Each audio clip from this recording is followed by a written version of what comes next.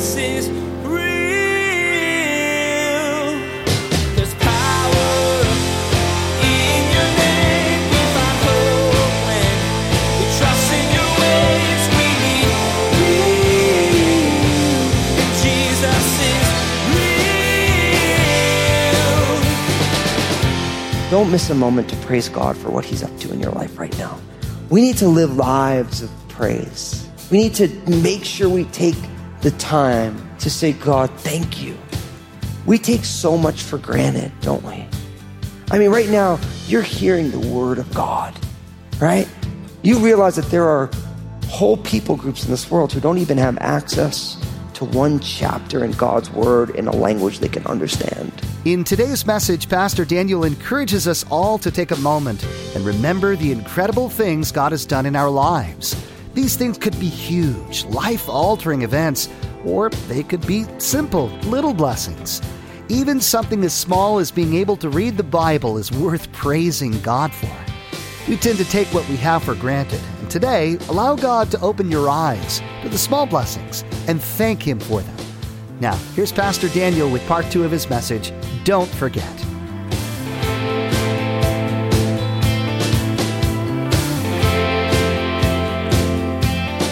Jesus is real. Your soul needs something greater than just bread. Your soul needs the word of God. And I know that's why you study the word. I want to encourage you, feed yourself daily on the word of God. Read the word. Man, if you have a smartphone or a semi-smartphone or a hitting puberty phone, whatever you got, it's like, you know what I mean? Text yourself Bible verses and stuff. You know what I mean? And like, it's fun. I love what God's doing in my own home as my kids are getting older. My wife, Lynn, she writes scriptures on note cards. And I've shared with many of you before that I memorized scripture. This was before there was iPhones and smartphones and stuff. And I write scriptures on index cards. I'd stick them in my pocket. I'd put 2 on each side. So I'd carry around 4 verses with me everywhere I went. And I'd be standing in line. I would just pull it out and read it. And that's how I memorized scripture. And so it's beautiful to come home and there's 6 scriptures on index cards just scribbled on. Not nice, not with doilies. And it's just like the word pen on white paper. And they're everywhere in our house. Like even on our little daughter Annabelle, she can't read on her mirror, you know? And everywhere I go in our house, and it's not decorative, but it is decorative to me because it's everywhere. And it brings me back to, as a young believer, just like writing scriptures and sticking them in my pocket. And I mean, the number of times I washed Bible verses in my, you know, you'd pull them out of your pocket. You'd be like, oh, okay, I got to write some new ones. But I memorize scriptures that way. Because we're reminded that man shall not live by bread alone, but by every word that proceeds from the mouth of God. And that's why as a church here on our midweek service, we're teaching through what we call the Old Testament. We started in Genesis. We're going, then on Sundays, we're doing other series. And then you go to any one of our men's ministry or women's ministry. They're always in the word of God because God will prosper his word. God ordained his word. It's awesome. Now, not only that, look at what he says. And we're reminded here in verse 4 about God's faithfulness. It says, your garments did not wear out on you, nor did your foot swell these 40 years. You should know in your heart that as a man chastens his son, so the Lord your God chastens you. Therefore, you shall keep the commandments of the Lord your God to walk in his ways and to fear him. Now, here we were reminded that God was faithful, even though it took them 40 years, a journey that shouldn't have taken them that time, because of their disobedience. But God was still faithful. Their clothes didn't wear out. Their feet didn't get swollen, right? And not only that, they're reminded that God loves them like a father. And as a father chastens or disciplines his child, so our Heavenly Father does the same. And of course, in the book of Hebrews, the writer of the Hebrews picks up on this. Now, right as we get into these verses, it's unfortunate we live in a day and age where many people had fathers who were abusive, who were angry, who were aggressive. And you hear words like, as a father disciplines his child, so God, and it evokes, there's wounds and it evokes a lot of pain. See, God's discipline is based in love. Unfortunately, for so many of us, we had those experiences with physical fathers who disciplined us in anger because they were frustrated with us. And that is not the paternal heart of God. That's unfortunately fallen humanity. fathers who can't keep their tempers in check. But God's discipline to us is because he loves us. As I always say, God loves us too much to keep us this way. Along the way, God stops us and says, no, not you, my child. That's not who you are. That's who you used to be. In my family, we don't act that way. And God does that because he loves us. See, God wants us to experience the blessings. But in the same way, as a parent, I see it with my own kids, where I have to teach them who our family is and what we value. And I'll sit down with my kids. I'll say, no. We don't act that way in this family because Jesus is real. And it's funny, like I always tell my kids, if I have to put them in timeout or I have to take something away from them, I always say, look, I never want to do that. If it was up to me, you could play Minecraft, because my son Obadiah, he's a kid, he plays Minecraft, he can't handle it. And I'm like, buddy, you could be playing Minecraft when you're playing it, when we ask you to put it down, you put it down. We ask you to come down to dinner, you go to dinner. We don't catch you in the middle of the night being all shady in your room, like with And what's funny, and I laugh. He's like, well, Dad, did you ever do that? I'm like, I totally did. But I'm like, but this isn't what got midnight's for sleeping, And so I'm like, but I never want to have to take that away from you. But your actions are telling me that I need to. So it's your call. And I want him to realize that it's his choice that brings the chastening. It's not because I want it. It's his own decision. And for each one of us, when you are in a place where God is lovingly chastening you, it's not because God just feels like it. It's because we're outside of who we're supposed to be and who we are in Christ. And God loves you too much to let you stay out there. You're outside of that circle of safety, so to speak. What I want to encourage you is that if you're in a season of chastening where God is disciplining and doing a work, I want you just to come to your Heavenly Father and say, Father, forgive me and teach me what I need to learn so that I may grow, because I want to reflect your love into this world. And what I found is that my Father in heaven loves me too much to leave me the way that I am. And when I'm outside of the bounds of who he created me to be, he disciplines me because he loves me that much. And I'm so grateful for that. But at the time, God's discipline never feels fun. It's just the way God's humbling doesn't feel fun. But he does it for a purposeful reason. But notice this, verse 6, therefore. And what do we always say when we see a therefore in the Bible? We say, what's it there for? That's good. That's good Bible interpretation 101. Therefore, what's it there for? It's always a conclusion. So what we find is that because God chastens us, that we might know what's in our hearts, that God may discipline us because he loves us. Therefore, you shall keep the commandments of the Lord your God to walk in his ways and to fear him. Really what it's saying is that if you don't walk in the ways of God, God's going to discipline you because he loves you if you're his own. But not only that, notice what also God wants to do in verse 7. For the Lord your God is bringing you into a good land, a land of brooks of water, of fountains and springs that flow out of valleys and hills, a land of wheat and barley, of vines and fig trees and pomegranates, a land of olive oil and honey, a land in which you will eat bread without scarcity, in which you will lack nothing, a land whose stones are iron, and out of whose hills you can dig copper. See, what it's saying is that the reason God gave you these commandments is so he can bless you, and as he blesses you, you're going to follow him, and I'm bringing you into a great spot. In that generation, it was long before Costco or Safeway or Fred Meyer's or Chuck's Produce. It was long before eBay, where if you wanted copper coins, you can go on eBay and buy them by the bag. They had to do everything on their own. And so a place where there's going to be water and rolling hills, and there's going to be wheat and barley, and there's fruit and there's olive oil. So every Italian person's happy, and all these things are signs of abundance and blessing. And so it's like, God is like, I want to bring you into this beautiful place. But in order to be in that place, we have to be right where God would have us to be. And so really, what I love is God is saying, I want you to be in the place where I can bless you. I've prepared a life of blessing for you.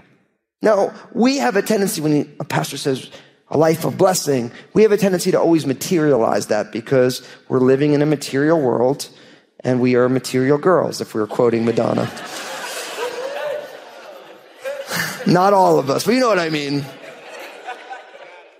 Living in a material.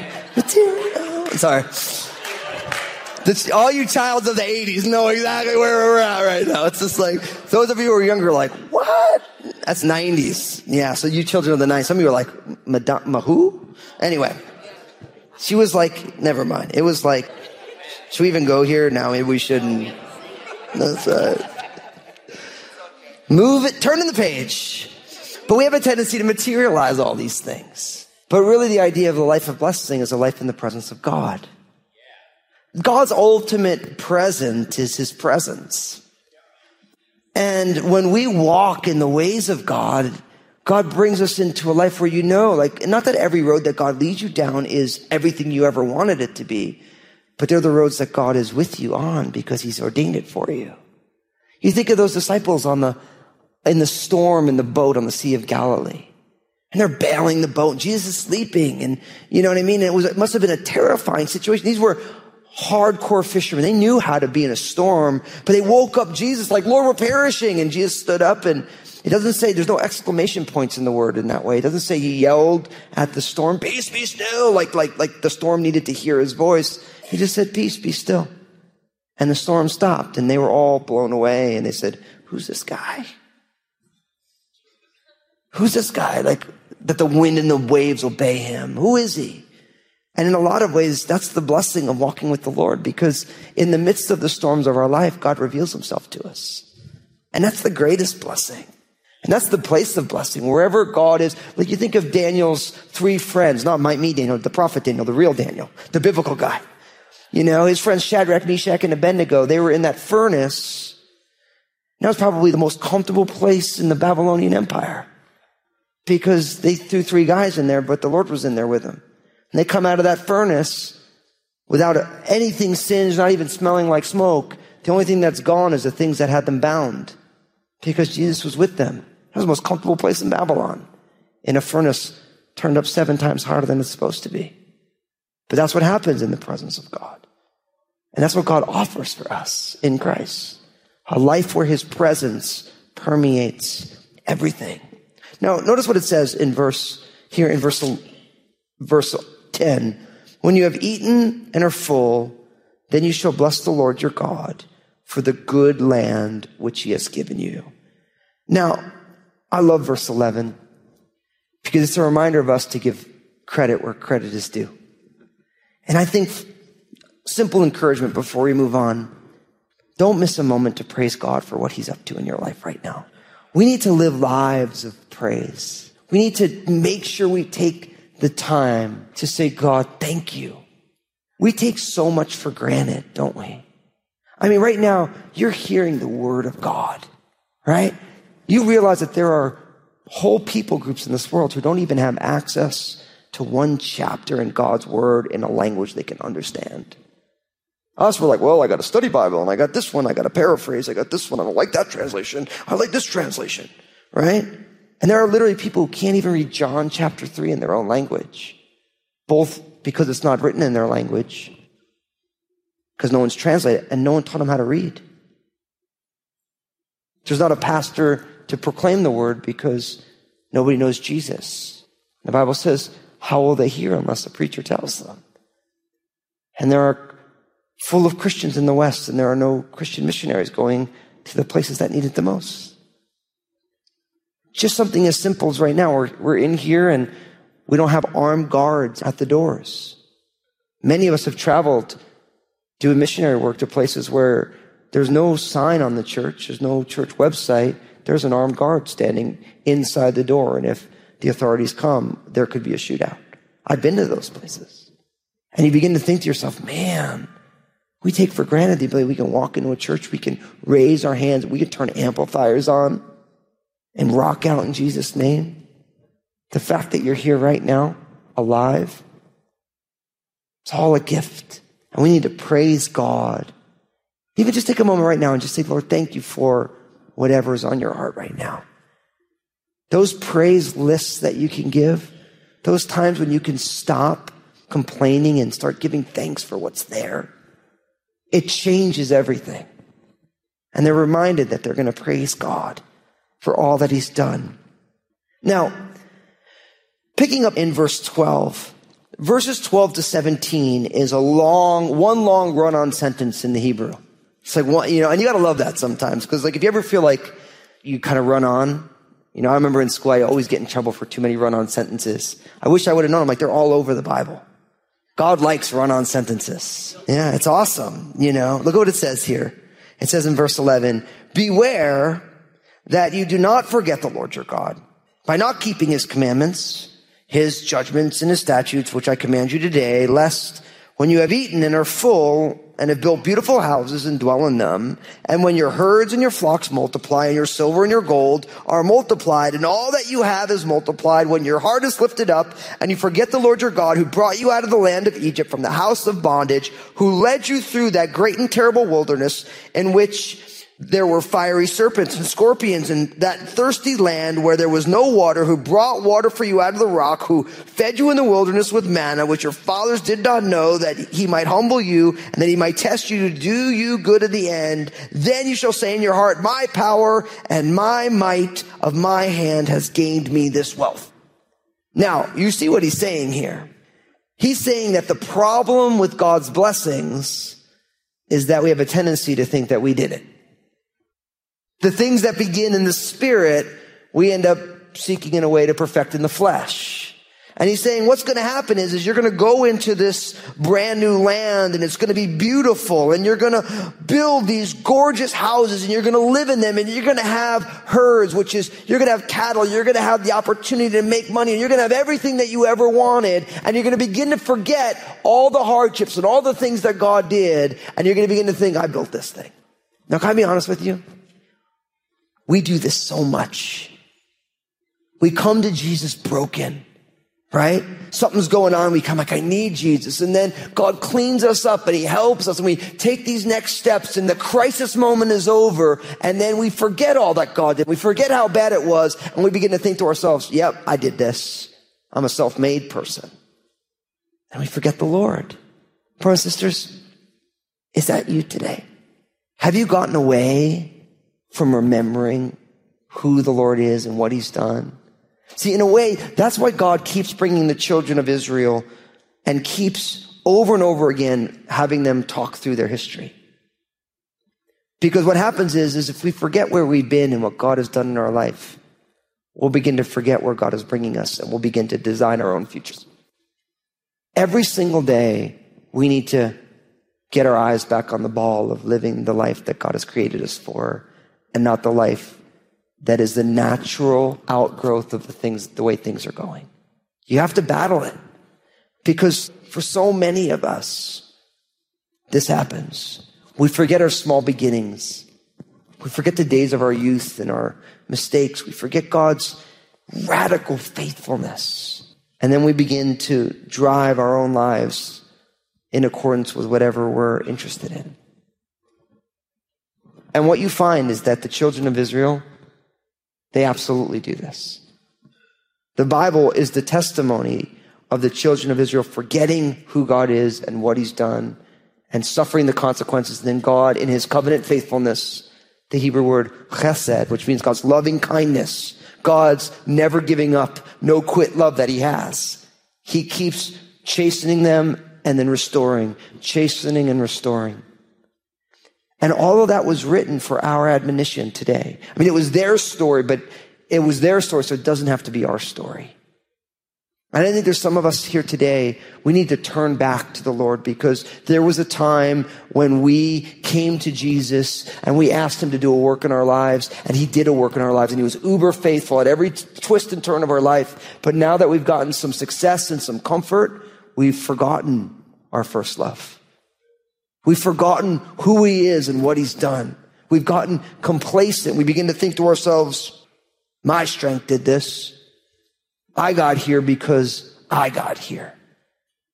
And we begin to take the glory that is rightfully the Lord's. What's interesting is in the book of Daniel, the prophet Daniel, the king of the Babylonian Empire, Nebuchadnezzar, ends up in that situation, doesn't he? He's like, I did this by my own strength. And God humbled him for 7 years with madness into the wilderness until he confessed that the true and living God, the Lord of hosts, does everything. Remember we were talking about God loving us enough to humble us? In some ways, God wants us to humble ourselves in his presence that he might lift us up. Isn't that a New Testament Bible verse? See, if we don't humble ourselves and choose it of ourselves, God loves us too much to let us be puffed up, so he'll impose it on us.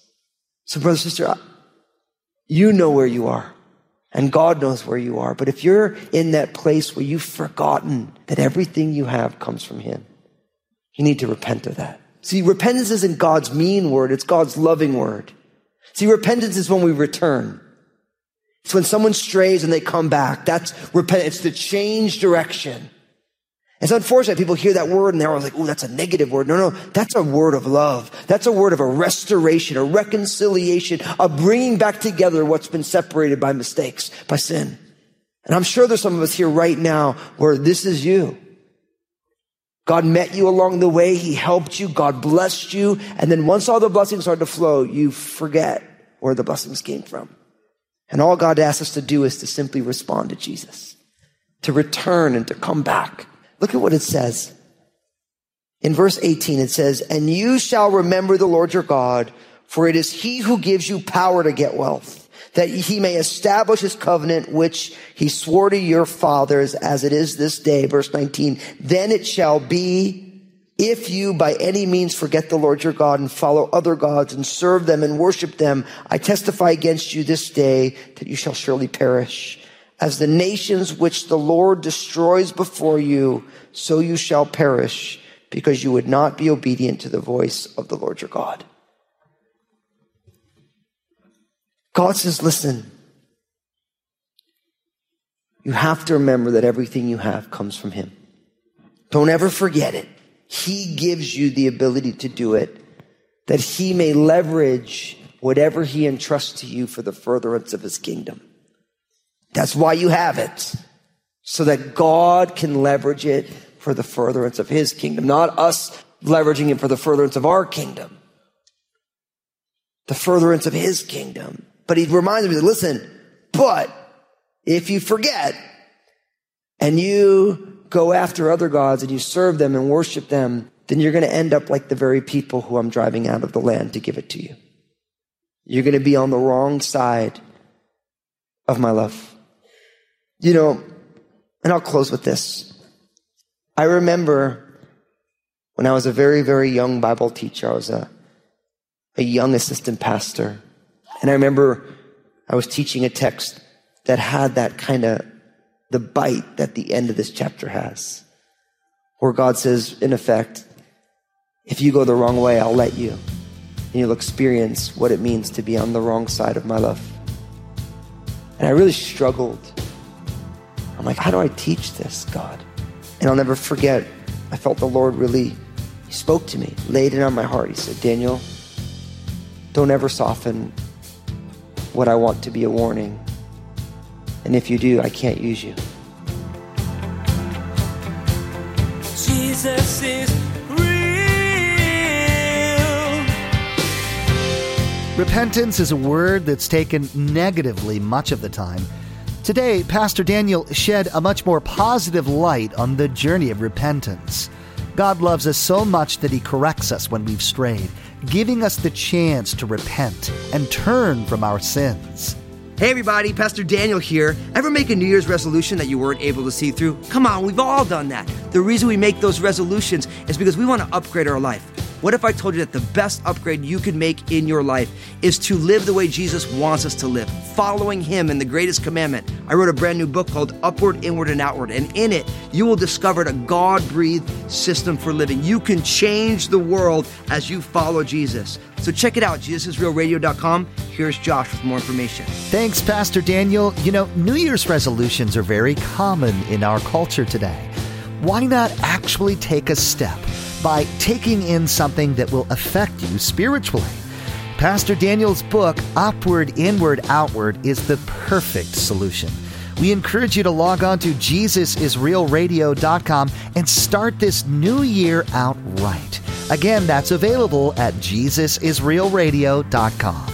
Next time on Jesus is Real Radio, Pastor Daniel reminds us that what we see as failing is viewed differently by our Creator. Our liabilities are His assets. These problems we see in ourselves encourage us to rely on God instead of ourselves in all situations. You've been listening to Jesus is Real Radio with Pastor Daniel Fusco of Crossroads Community Church. Pastor Daniel will continue teaching through this series, Refresh. Until then, may God bless.